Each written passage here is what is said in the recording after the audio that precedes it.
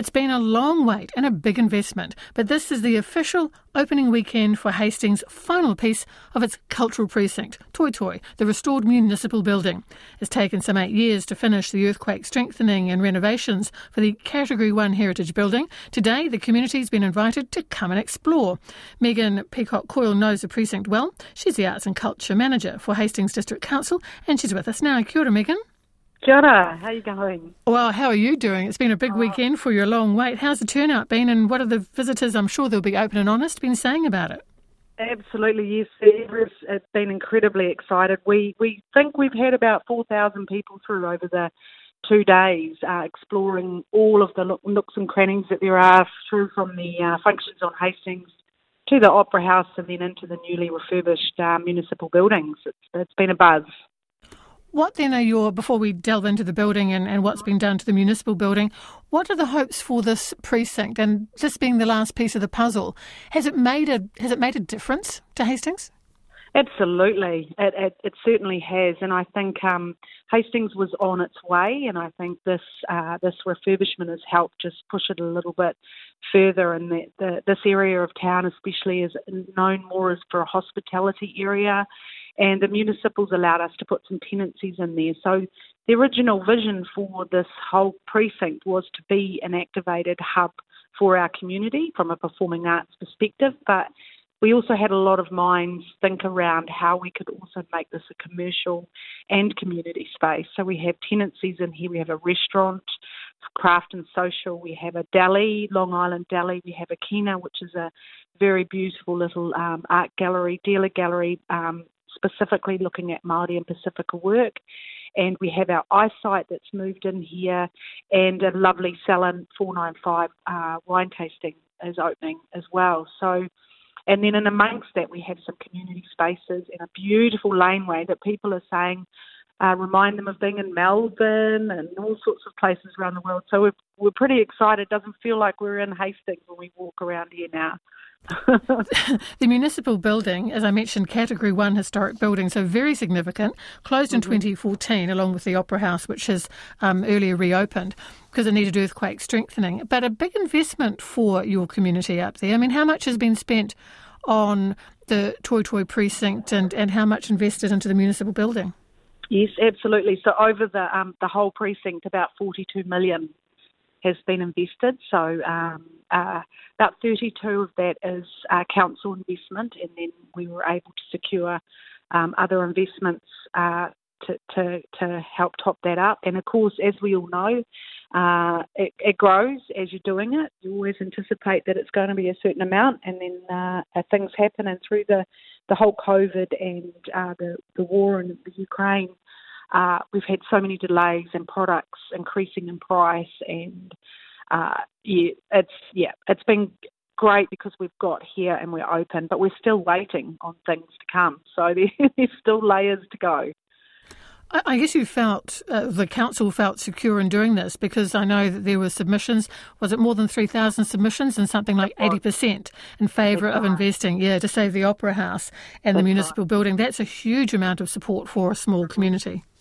It is indeed, and I think it goes back to really when you look at Hastings, when this building was first built, the Opera House, the 900-seat Opera House, and then the municipal building, there was a population of 7,000 people in Hastings. And now we're well above the 50,000. So, back then the council saw the investment as meaningful, and our council now is doing the same thing. And as from today, if you've been here, just the buzz and the excitement and the realisation that this is actually a really great thing for the city and for its community it's pretty exciting. You kindly sent us some photographs that we put on the Standing Room Only webpage. It is a beautiful classic building. I think one of the most satisfying parts of a major renovation like this is actually discovering original spaces that perhaps had been gone out of fashion, been boarded up or hidden somehow. Have there been many of these discoveries in the municipal building? Absolutely. So the architects, Matthews and Matthews, identified lots of areas that have been covered up. So in the middle of the municipal building, there's this beautiful light well that had been put in, a roof, ceiling had been put in, and toilets were put above it. and it took out this whole sort of inside of the building that gave all its light. So they've really tried to, and they've done an incredible job of stripping it back and as to its original as much as possible. And so you can walk through, you can see some of the old concrete walls where they had been covered up for so many years and they're now exposed, and the architects have done a beautiful job to kind of include it in as part of the building. So it's really quite lovely, and it just makes you realise how beautiful building it was back then. One of the events that really caught my eye this weekend was Last Dance, First Dance. How did that, I'll get to explain it first of all, and how did it go? Oh, it was fantastic. It was a really lovely night, and the idea was that we went out to the community and said, you know, when was your last dance on the stage? And we want you to come and have the first dance, because the ballroom has a sprung floor, and it's one of the best ballrooms in our region anyway. And lots of people have danced on there for balls, school balls, all sorts of balls. And last night we had the big band in there, and we had about 200 people turn up. It was a free event, and we had a whole lot of people that put their names in to come and dance, and it was just wonderful. My mother was there ballroom dancing with a professional ballroom dancer, and she just had the best time. She loved it, every moment of it. There'll be some great stories that will have come from that, I'm sure. Absolutely, and it's made us think, actually, we could make this a regular event, you know, on a Saturday afternoon, and people can come and remember the dances that they had and get to experience the ballroom. So all these things that we've done over the weekend to try and inspire and remember our past, always making sure that we're remembering what's gone before us. Also, 3 spaces within the municipal building, as it's been reopened, have been named after 3 significant local people. Absolutely. So, importantly, we want to make sure, again, honouring our past, and the Tama Turanga Huata room is the centre of the Hastings Municipal Building. It's a room on the ground floor, right in the centre of the building.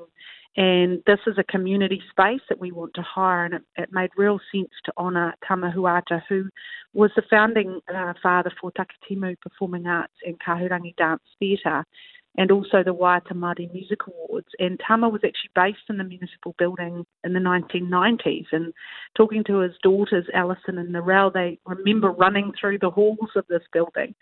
So it just made sense to really honour that. And his son, Ariki Huata, is a designer, and he's created a beautiful pattern around all the windows, and that's his father's pepeha represented. And it's just a beautiful wraparound space, and you feel the presence of Tama in there. So that's wonderful. And then another room we've got is called Cedric's, which is going to be a private function room for cocktail parties, if you've ever heard anything like that.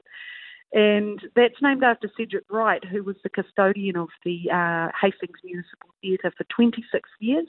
He retired when he was 81, and he was known as Mr. Theatre. So he used to smoke a cigar, and people still say they think they can smell cigar smoke. So it's pretty wonderful to be honouring these people. Thank you so much, Megan. That's Megan Peacock-Coyle, ngā mihi nui, reporting in from Hastings, the reopening this weekend of the Hastings Municipal Building.